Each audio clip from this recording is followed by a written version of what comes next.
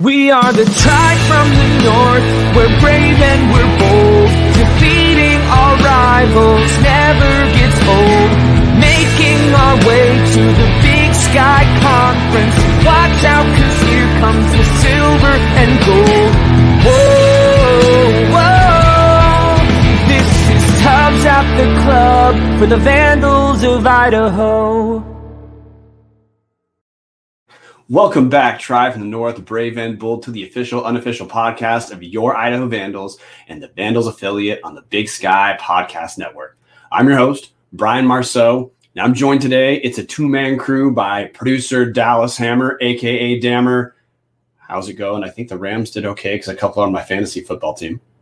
Yeah, it was a good day to be a Rams fan. I had to listen to the game because I'm currently packing up the place I used to live. I've got to be out of it by today, so only got to listen to it, but if I remember correctly, it was 38-0 1 point. So, pretty good time for me. I will someday know what it's like to go through a game like that. Congrats on having a good Rams football day. Congrats on the cat who just made a quick appearance. Listeners will not see that, but viewers just saw Dallas's cat. Dallas, your cat on him. That is my wife's cat, Luna. Okay, Luna, special guest. Yes, and then I have my own cat, Gary, who will probably not make an appearance because he's locked in the bedroom. Well, that sounds like an admission of animal cruelty, guys. So someone get a hold of ASPCA right now. But we're here today for a different kind of cruelty. It's kind of an instant reaction. Honestly, with how the season's going, guys, I don't mind doing our reactions as in the day after. It gives us a little bit of time to process, gives listeners some time to process, or at least get away from the game before we try to soberly or not so soberly go over what the heck this means for Vandal football. But today, what we're talking about is Idaho last night loses 38-31 at home against Northern Arizona. This was, honestly, the game started out, we had 3 touchdowns in the first 10 minutes of play. Idaho's down 14-7. And at that point, scoring that quick, I was convinced this was either going to be a repeat of 2019 when Mason Petrino dueled Case Cookus, or we're going to get a repeat of Eastern where it's 71-21. Weirdly, the game balanced out and was one of Idaho's. It's weird. It's odd to say this. This was one of the most normal flowing games Idaho had the entire season. Stayed close the rest of the way. Idaho falls short. A couple quick stats before throwing it to Dallas. Mike Beaudry was quarterback for all but 2 snaps. He goes 28 of 46 for 306 yards, throws 1 touchdown, 3 interceptions. Quarterback for Northern Arizona, freshman RJ Martinez, 18 completions, 29 attempts, 238 passing yards. He throws for 3 touchdowns. Idaho highlight, Rashawn Johnson led the way on the ground, 11 rushes for 57 yards, 0 touchdowns. And fullback Logan Kendall, the throwback, 4 rushes for 31 yards, including a 26-yard rush. He picks up 2 touchdowns. Congrats, Logan Kendall. That might be the highlight of the game. But after that introduction, Dallas, what was the story of last night's game? Unfortunately, the story is the same old. We can look at Beaudry's stat line, 28 for 46, 306 yards with 116 yards on the ground. Idaho had a good offensive output yardage-wise, but it just doesn't get converted into points, and it doesn't seem to matter if it's Mason Petrino, which obviously that dead horse was something we all thought, okay, when this is done and over, everything's going to fix itself. It didn't in the spring with Beaudry at the helm. It hasn't with Borish coming in and obviously running just into a stacked box over and over and over again. It hasn't worked with we haven't hardly seen CJ Jordan, but it didn't work with that. Didn't work with Giovanni McCoy taking the passing snaps while Borish is running. It just doesn't seem like there's anything that's going to change this. Obviously, you look at the rushing output, and it was honestly quite incredible. Andre Carter looked pretty good. Logan Kendall obviously looked fantastic. Roshan looked really good, looked like he was healthy again. They threw for 306 yards, and they got into the end zone a couple times. It just doesn't – for a coach that has an offensive pedigree, you would think that Idaho could score more against a bottom feeder like NAU, kind of like the Mason 60-53 game or whatever that ended up being. It truly did feel like, okay, we're going to go punch for punch here. And then it did level out, and Idaho obviously turned the ball over quite a bit. But that's the story to me, this is the same thing. It doesn't matter who the quarterback is. It doesn't matter what the game plan is. The offense just doesn't score enough. And then obviously you can see that Kevin Daniels ran all over the defense. 177 net yards is not great when NAU is not a good rushing team. But it's same old, same old. That's the story to me. The rushing totals for NAU were, to me, a surprise throughout the game, because this was not just a couple big rushes. NAU, they had the kind of game that Aaron Best at Eastern Washington would love, where their passing yards, rushing yards were pretty dang close to a 50-50 split. And yesterday, the total for NAU is net 232 yards on 41 attempts. That's a 5.7 yards per rush average. I say that's the story because throughout the last couple seasons, Dallas has been pretty average for us to talk about. Our secondary is bad. Our secondary, if it's not the worst in the league, it's pretty dang close to the worst in the league. But for the last few years, anyone who talks Idaho football, one of the things they bring up is their linebackers and their defensive line. It's tough. In the spring, we had the best rushing defense of any team in terms of yards per rush. And heading into this season, we still hadn't given up really what I'd call like atrocious rushing totals against comparable teams. And that continued to look like a relative strength. That was out the window. Northern Arizona, not a good rushing team. They broke runs essentially whenever they needed to. And our front seven could not do really much about it, which was huge because though RJ Martinez, his stat line was, it wasn't awful. It was not Eric Berrier-esque minus the 3 touchdowns. That's kind of a big deal. RJ Martinez was hit or miss throughout that game, but that didn't matter because NAU could run as much as they wanted. And separately, this is another thing we got to talk about, Dallas, which I want to hear about from you. Northern Arizona tried very hard to lose this game. Northern Arizona doubled us up on penalty yards, and almost all of their penalties came at like the worst time you could possibly want them. Idaho is the recipient of 3 drive-sustaining 15-yard penalties from number 1, the cornerback on Northern Arizona. Just one guy had 3 of them. We had that punt in the fourth quarter where bad snap to Aguilar. Idaho is down 7. We need to get the ball. We need to get the ball back. Northern Arizona, 4th down, they're punting because we held like we needed to.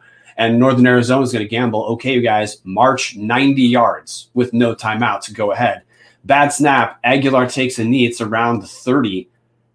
Idaho could not have asked for a better setup, and we're still having that same talk again in Dallas. If the offense is going to engineer, we finished with 31 points thanks to a Chuck Akano fumble recovery that he ran back into the end zone, which that was part of that RJ Martinez having some pretty rough moments against Idaho and still have an okay stat line.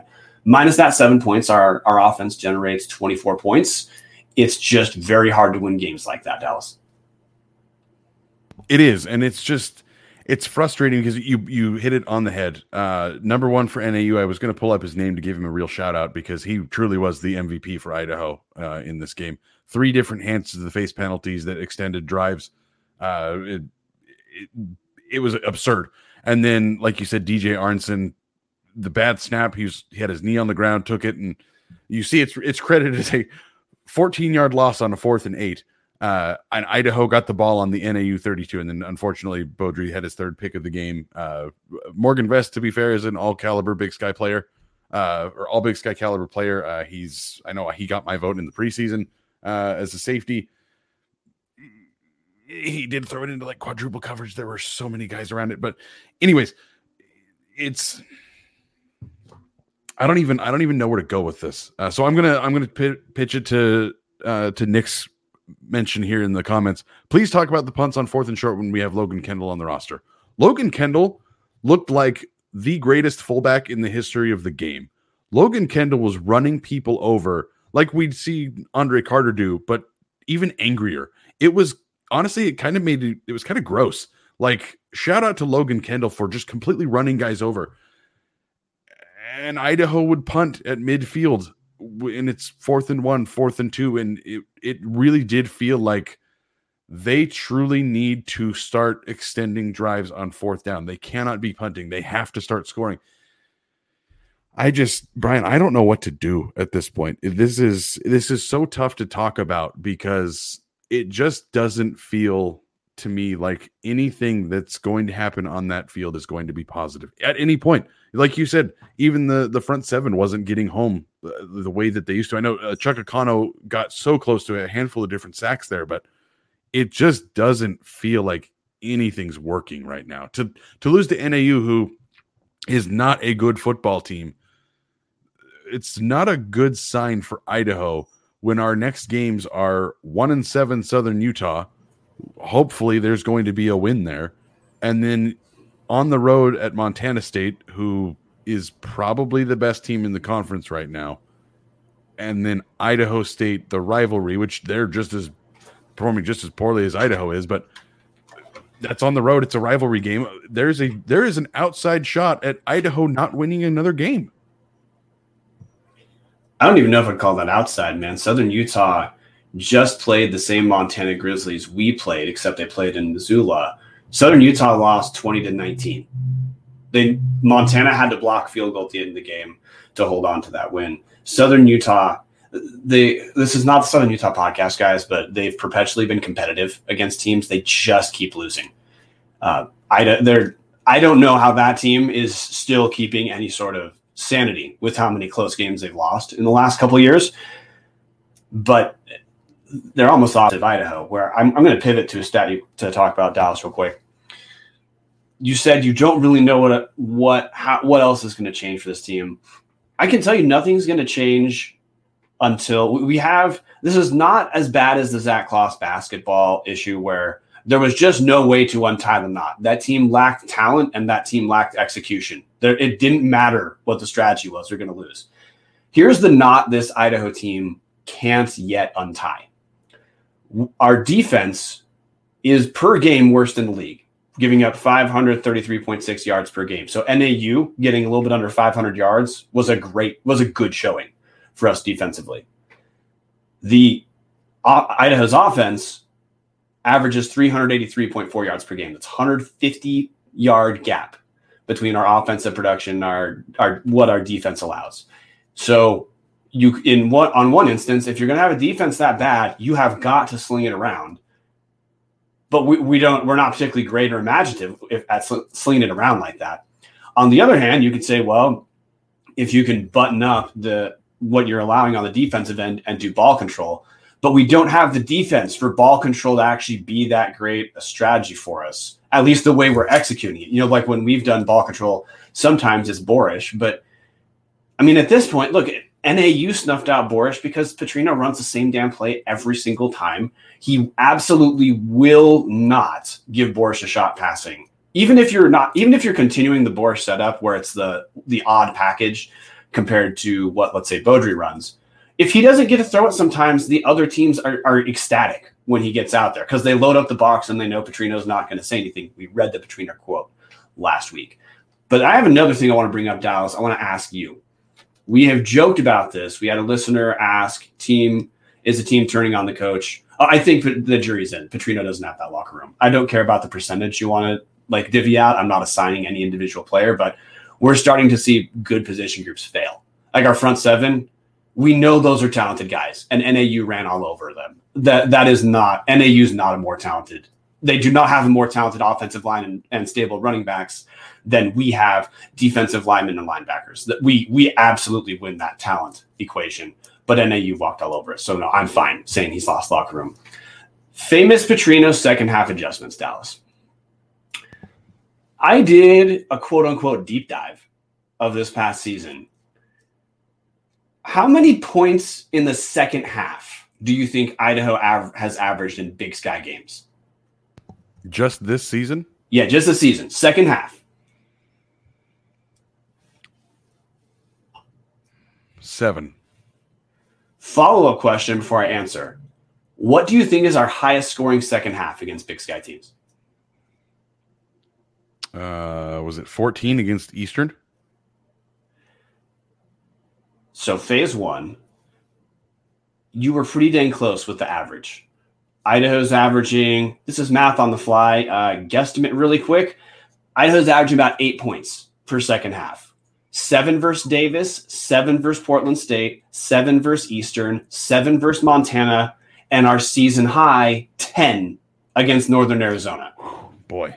So yeah, that second half we just saw, guys, that was our most prolific offensive second half against Big Sky teams.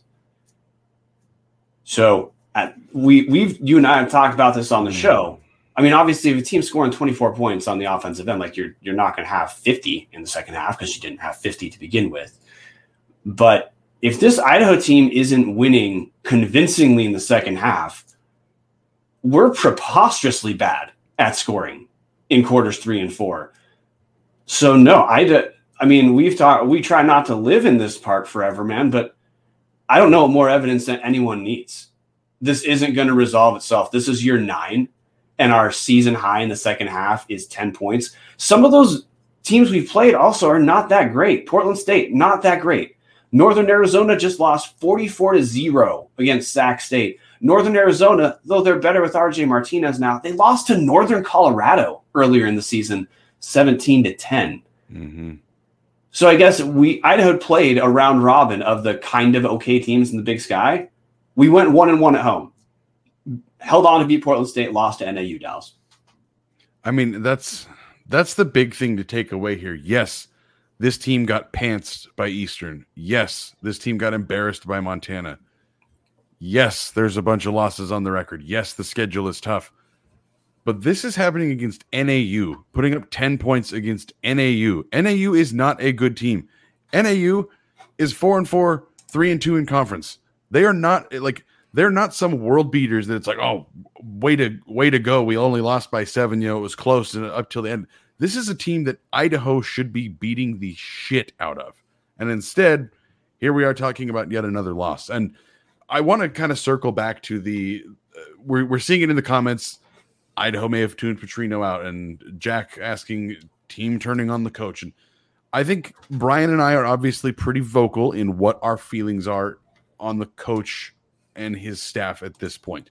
Not necessarily calling out all members of the staff, because I from the sources we hear, there are some guys on the staff that are truly great and are truly trying to teach young men how to be men. And that's, I think, as much as I want to get in depth on that topic, but it really does feel like it's just giving up. We go into the fourth quarter.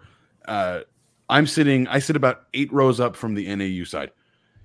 Fourth quarter happens, and I've always felt this is silly, but teams I'll put up the 4, or start yelling fourth quarter or whatever. NAU, every single player, second that it was changed from third to fourth, hands up, fourth quarter. It's silly, but it's the team being together. Everybody 4.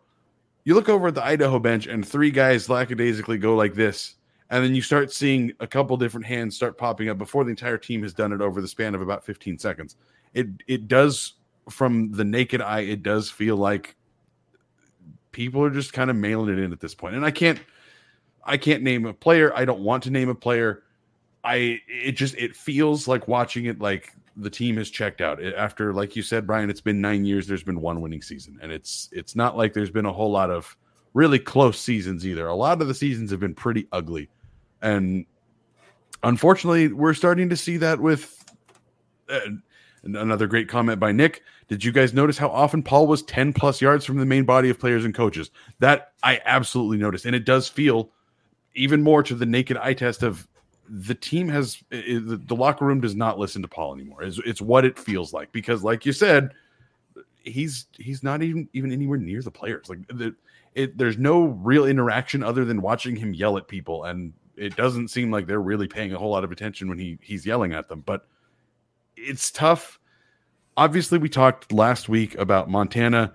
There were 14,500 in 2018. There were 6,000 people in the dome last week. The attendance has not been announced. It is listed as 0. It sure felt like it was close to 0. There was no one in the dome. We showed up 15 minutes before the game, and we were able to park in VSF1 right up next to the dome. There was nobody in the parking lots. There were hardly any people tailgating. And obviously, people are going in the game. But then when we got in the game, I was like, oh, there is literally nobody here. Brian, if I had to guess on it, I would guess they're going to announce 3,000-ish. I don't think there were 3,000 people there. On TV, it certainly didn't look like there were 3,000 people there. What was the – and I know listeners are going to know if there's only 3,000 in a 16,000-person arena, the energy obviously is not going to be fantastic. What – as you know, you were there, Dallas. What was the energy like in the Dome? Boring. It felt like – now, to be fair, I was wearing a bag on my head this entire game as my personal way of protesting against the things that we are told behind the scenes from the people I know on the team, the people we know in the athletic department, the friends and family and parents that we know. From the things that I hear, I am sick of this. I think I've spoken about it before on the podcast. If I haven't, this is about to get extraordinarily profane, so bear with me. If you are listening to this, hit skip. His first spring practice in 2013, I'm working in television. We had video of him screaming fucking cunts at the offensive lineman. We had to kill it because the TV station I was working for is also the radio partner of the Idaho Vandals. So we killed it. I don't know where you're supposed to go from that. When you're shouting those things at players for not breaking the huddle correctly, where do you go? So I will be completely honest. The first person to admit I have never been a huge fan of the guy because I think he treats the kids like crap. And it's just, this makes sense that there's nobody here because I think the team's checked out, the people have checked out. It's just, man, I could ramble on about this for a long time, but it's just time, man. It's time to get somebody that's going to be nicer to the kids and win games and not go 32-68. I mean, we're at 33% winning percentage. I mean, obviously, since realistically Tom Cable, Idaho has just been pretty blah, but the energy in the Dome just feels like exactly what we're saying right now. Like, this just has to change. The people are done with this. Like, the team is not great. Obviously, they're 2-6. There's no chance of having a winning record this year. If they somehow won out, it would still end up as 5-6. The few people that were there, it didn't seem like we were really doing anything other than going through the motions. Like, I was there at the game because that's what I do. I support the team. I have season tickets. I go to the games. It didn't feel like anybody was terribly thrilled to be there. It was just like, well, it's a Saturday. It's Moscow. It's Idaho football. That's what we do. And there was no energy. It just felt like going through the motions, like we've been saying this whole show, just doing the same thing over and over without anything changing. Which I wouldn't call that shocking. If we have not talked about standings enough on the show. Idaho right now 1-4 in conference play, 2-6 overall. That puts us at 10th place in conference. We are narrowly above our hated rival Idaho State. Idaho State's 1-5 and 1-7 overall. That's 11th place. But we're the thing that stands out for me about Idaho, we're below Northern Colorado. Northern Colorado is 2-4 in conference, 3-6 overall. I'm going to ignore the overall record for Northern Colorado because they weirdly had a really nice out of conference schedule that I would love if Idaho had.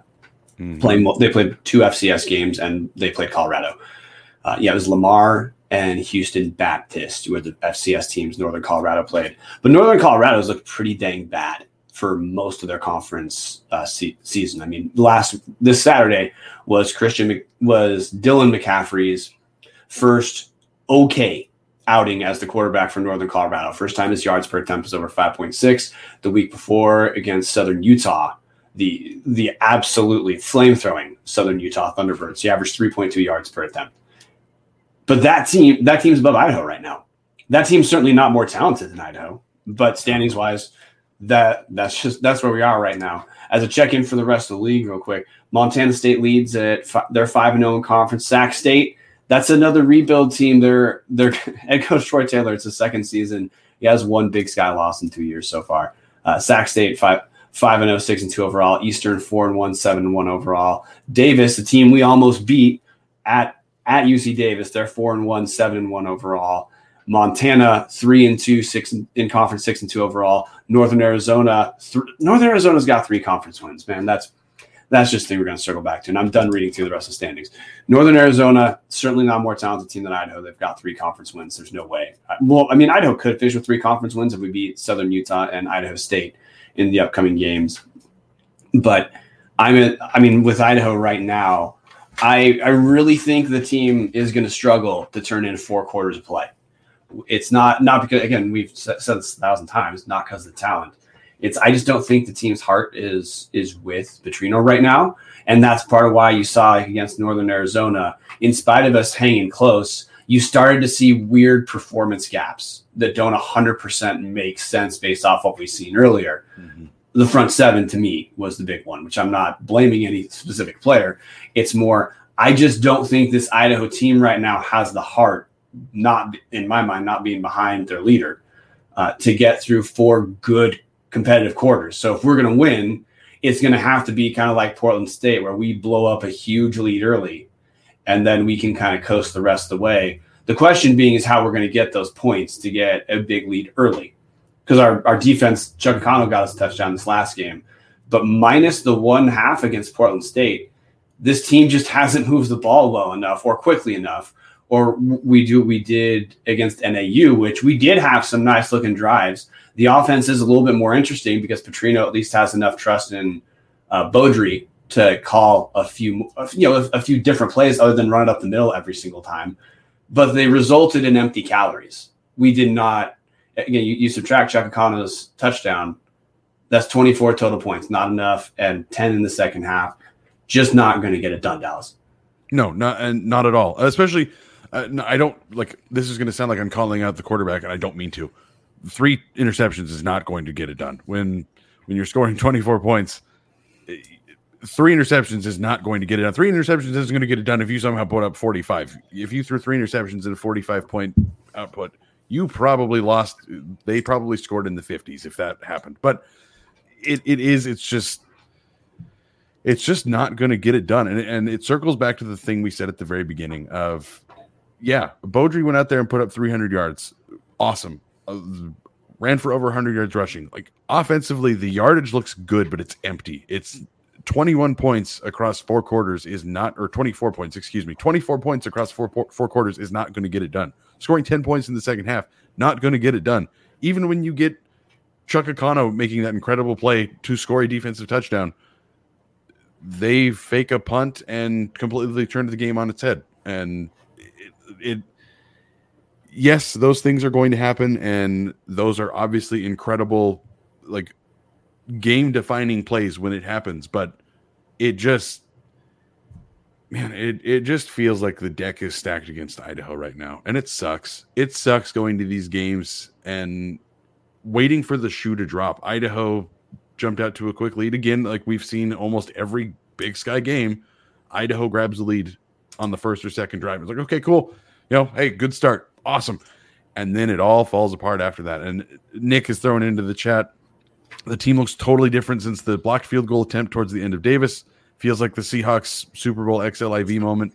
I was there, by the way. That was awesome as a Rams fan. That was incredible. Sorry to rub it into anybody listening. Nick also said maybe fumbling it at homecoming instead of victory formation. Like, maybe the two things, like, there's these things that are happening that do. He's absolutely right. It feels like that's where this season shifted. And obviously, UC Davis was maybe a little bit of fool's gold. They haven't looked great since the Idaho game, but we're at this point where it does feel like these big moments are just, like I said, the deck stacked against Idaho, and things just don't go the Vandals' way at any point. Even all the penalty yards to give us free drives and give us points, and kneeling the ball for a 14-yard loss on 4th and 8 because the punter can't handle the snap because it's too low. Those kind of things are hilarious and should have completely changed the game. But instead, we're sitting here talking about another loss to yet another bad team. I'm going to filibuster for a second, Dallas. There's a stat I want to talk about too, just to put it in context, because this game, it was different to see teams run pretty easily against us. That hasn't been normal, even our losses. But here's the other thing that's not going to get unwoven right now. Idaho pass defense. What do you think the gap, Dallas, is between touchdowns allowed by our pass defense and interceptions we've had? What's the gap between those two numbers? Big Sky play only. Boy. Oh, boy. Do we have 2 or 3 interceptions in Big Sky play? Regardless, we have a bunch more touchdowns against us. It's, I mean, not a 10-to-1 ratio, but we're looking probably 7-to-1. You are way too optimistic. No one's ever. That might be like the first time someone says that, dude. Yeah, no one's ever said that to me before. Way too optimistic, my man. So the gap between Idaho's touchdowns allowed through the air and our interceptions is, good Lord, I filibustered the listeners now because I have to click on a different tab. 19 touchdowns allowed in conference play, 1 pick. Sweet Jesus, I was way off. A couple follow-up questions for you. So Southern Utah is known right now as not a very good pass defense, correct? It's fair. Give up 9.5 yards per pass attempt. They're better than Idaho. We give up 9.6 yards per attempt through the air. And the final reference point I'm going to give, I'm not going to compare us to Weber State, which is, DBU. Weber State they're always good defending the pass. In your mind, Dallas, is Eastern a good, bad, or okay pass defense? In my mind, well, unfortunately, I am sharing the screen. Eastern I have as 4th in passing yards. I would say Eastern is a good passing defense. Most people, if you ask them Big Sky wise, they would say Eastern's Achilles heel is they're not as good defensively. Mm-hmm. This year's team is fine defensively. Eastern, in terms of yards per game, they're giving up 187 per game. For us to get to Eastern, we'd have to have our total. We're giving up 358 yards per game through the air. I don't know how a team can possibly undo that at this point, because you just know, hey, pass against Idaho, you're fine. And now, if this repeats, our rush defense, I mean, we don't know if this will repeat for sure. That's a question, and that we know we have the talent to make it not happen. But Idaho couldn't stop NAU on the ground at all. If that's the case, oh man, these next 3 games they'll be a ride, won't they? Sorry, the cat is causing chaos behind me. But yes, no, you are correct. Very unfortunately, you are correct. If all of a sudden Idaho can't stop the run, I have no idea how this is going to go. Southern Utah is, I've got the stats up here. Southern Utah is second to last in rushing offense this season. They have 870 yards across 9 games. Now, that hasn't it's a little bit of just not fool's gold, but it's a little bit misleading because they are so heavily skewed towards the pass. If you flip to passing offense, they do have 2,100 yards passing. Now, that's also because they are often behind and often throwing the ball, but Justin Miller looked good in the spring, and he's going to throw it all over Idaho. Let's be completely realistic. I am not expecting Southern Utah to come in and run for 170 yards. They're going to try to get 400 with Miller, but it's going to be a really long 3 weeks if we are honestly looking at the Montana State rushing offense currently leading the conference. If we've got to deal with that in 2 weeks, and they're going to put up numbers that NAU did, and obviously NAU jumped to 4th after putting up a very good number against us. I don't even want to think about the next 3 weeks. Yeah, I don't really either. I want to close it out. Just a couple stats, just to make sure we highlight some of the guys who did look all right versus NAU. Something for us to hold on to. Terez Traynor with Mike Beaudry back. Looked like the guy we'd seen earlier in the year. 12 receptions, 167 yards, and a touchdown for Traynor. Makai Stevenson had what I think was his best receiving game. 9 receptions, not 9 yards, good Lord. 9 receptions for 92 yards, no touchdown. Both those guys with Beaudry, they look better than they looked, with McCoy out there. I am a little bit confused. I'm not confused, but I think viewers, listeners are probably disappointed. Zach Borish in conference play is the number 6 rusher in conference. That's after getting 2 rushes total against NAU. He's still number 6. So even if they're not going to give him a chance to pass the ball, good Lord, at least get the ball in his hands somehow. It's a weapon not being used the way it could be. Frustrating. But hey, Trainer and Stevenson had big games. Beaudry looked good in moments, but for this to be something we're actually excited about, it's got to materialize into something more than yards and 24 total points. Any other points you want to close out with, Dallas? I've got a bunch of points, Brian, but I don't want to get into them. Pick one. I just don't understand how anybody can watch this team and not think there's a problem with the coach. We are at 9 goddamn years here. Like, this is the 4th year in the Big Sky. I understand that we have had problems where, yes, Paul Petrino was hired after the WAC fell apart, and he coached a season as an independent and then into the Sun Belt, which was never a long-term solution. They only needed New Mexico State and Idaho to get to 12 teams to have that conference championship game where a whole bunch of extra money rolls in. The second that rule was changed, they kicked us out. They kicked us out because they didn't need us. 10 teams, they can host a championship game. Awesome. See you later. So I understand going independent to Sun Belt to potentially independent and then instead switching down to the FCS. I get it. That is a rough thing to have to deal with. But the fact of the matter is Chuck Staben is long gone. That decision happened a long time ago. We are at the 4th season in the Big Sky, and there is an honest-to-God shot that Idaho wins 2 goddamn games this season. Like, it is time. I do not understand how we get tweets, we get emails, I get people saying it to me in person. I don't understand what I'm seeing that other people aren't, or what I do not get it. So I'm sorry for the rant here, but like Nick just threw up on in the chat, a weapon not used the way it could be. The most accurate summation I've heard of Paul's tenure. It is. Zach Borish is 6th in the conference in rushing. If you take the other games, he's up to 10th, or he's down to 10th. He is one of the best runners in this entire conference. He is one of the best athletes on this team. Why in the hell did he get 2 carries for 3 yards straight up the middle on the read option? You can't figure out a way to get this guy on the field. Every other game, he seems to break a 60-yard run in the first drive, and then teams adjust to, oh, hey, that guy's not going to throw the ball. It is baffling to me that we are not fully united in this. As year 4, there are 2 wins, one of which is against maybe the worst team to ever step on a football field. Simon Fraser would lose to Whitworth here. Whitworth is Division III for anybody that knows that. This is honestly ridiculous. I do not understand why this is acceptable. I do not understand why this is okay. I do not understand why people are not losing their mind that this guy is still coaching this team to 2 wins. This feels like the end of Rob Akey's tenure. I liked Rob Akey. Rob Akey actually knew my name. It was weird. I'm used to him calling him Bubba, but he called me Dallas when he got fired. And I was, you know my name. This is weird. I liked Rob Akey. Rob Akey had to go. That was a good decision. It frustrated me at the time because the conference thing is, I think, part of why his tenure fell apart, because obviously the WAC fell apart at the end of it.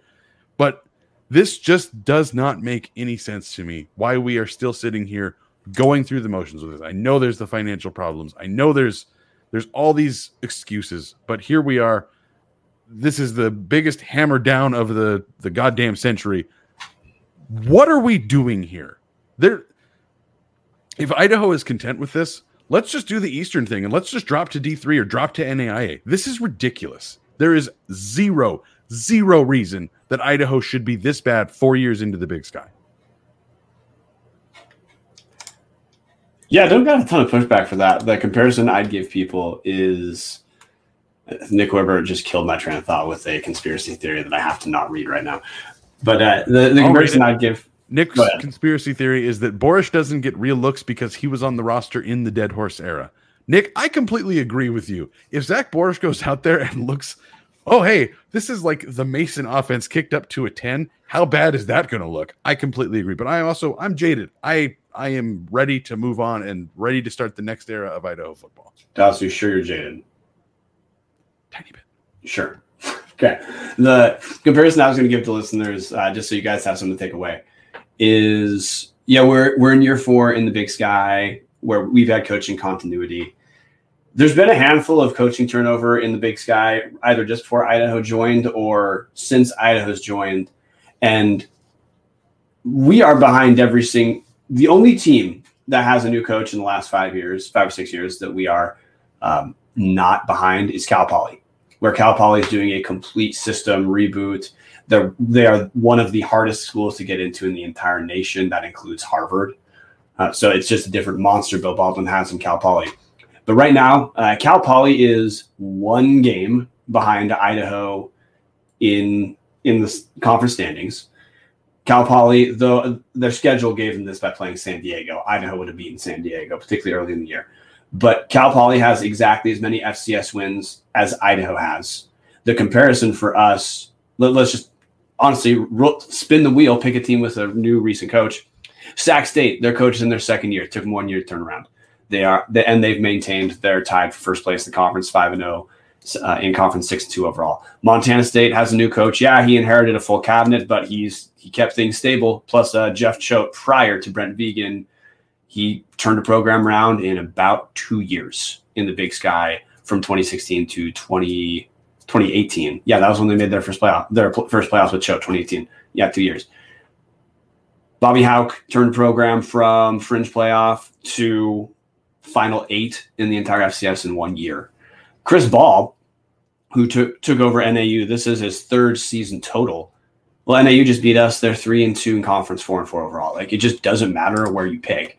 There's been success. It doesn't take 4 years, which it should, honestly, like, we should be optimistic for Vandal fans, because it means if you have the pieces in place like Sacramento State, it just takes the right guy and then you're done. But I'm with you. I don't know what else we have if there's anything else we need to go over to close out the bar, Dallas, and throw it back to you one last time. The last thing I would say is the I donate 100 in October campaign is ending today. If anybody's looking to spend $100, throw it towards the university, throw it to the Vandal Scholarship Fund.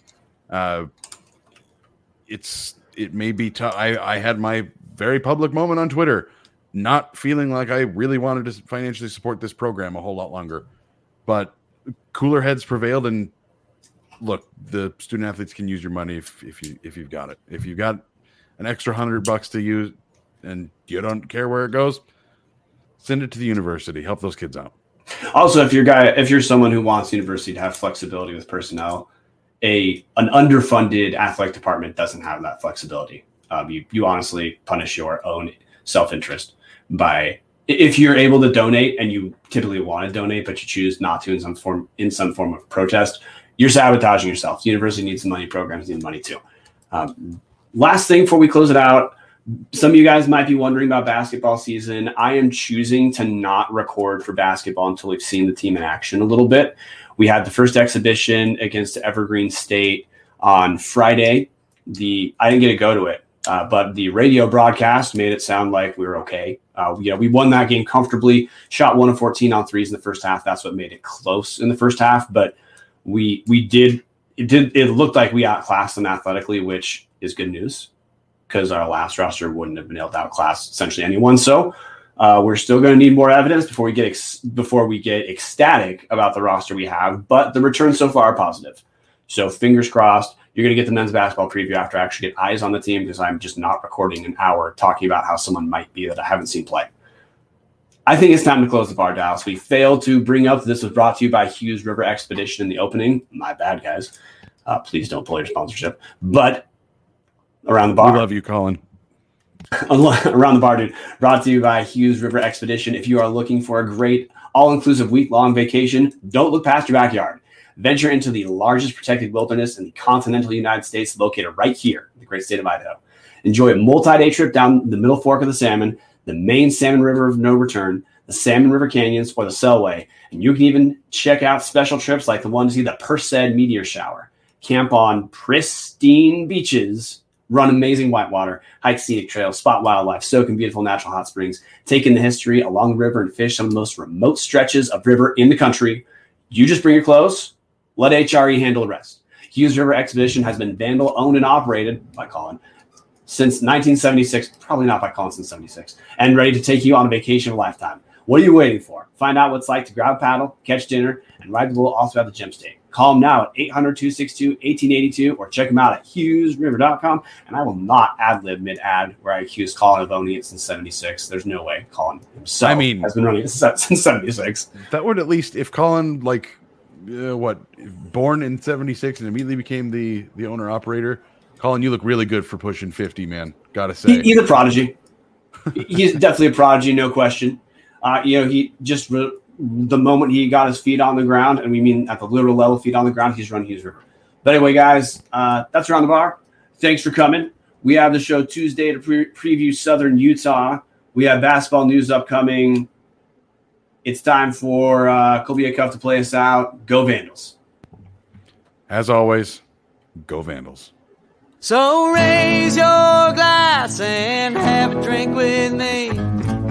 Here's to the Vandals in the crowd, all just out there living the dream, part of one and only Moscow drinking team.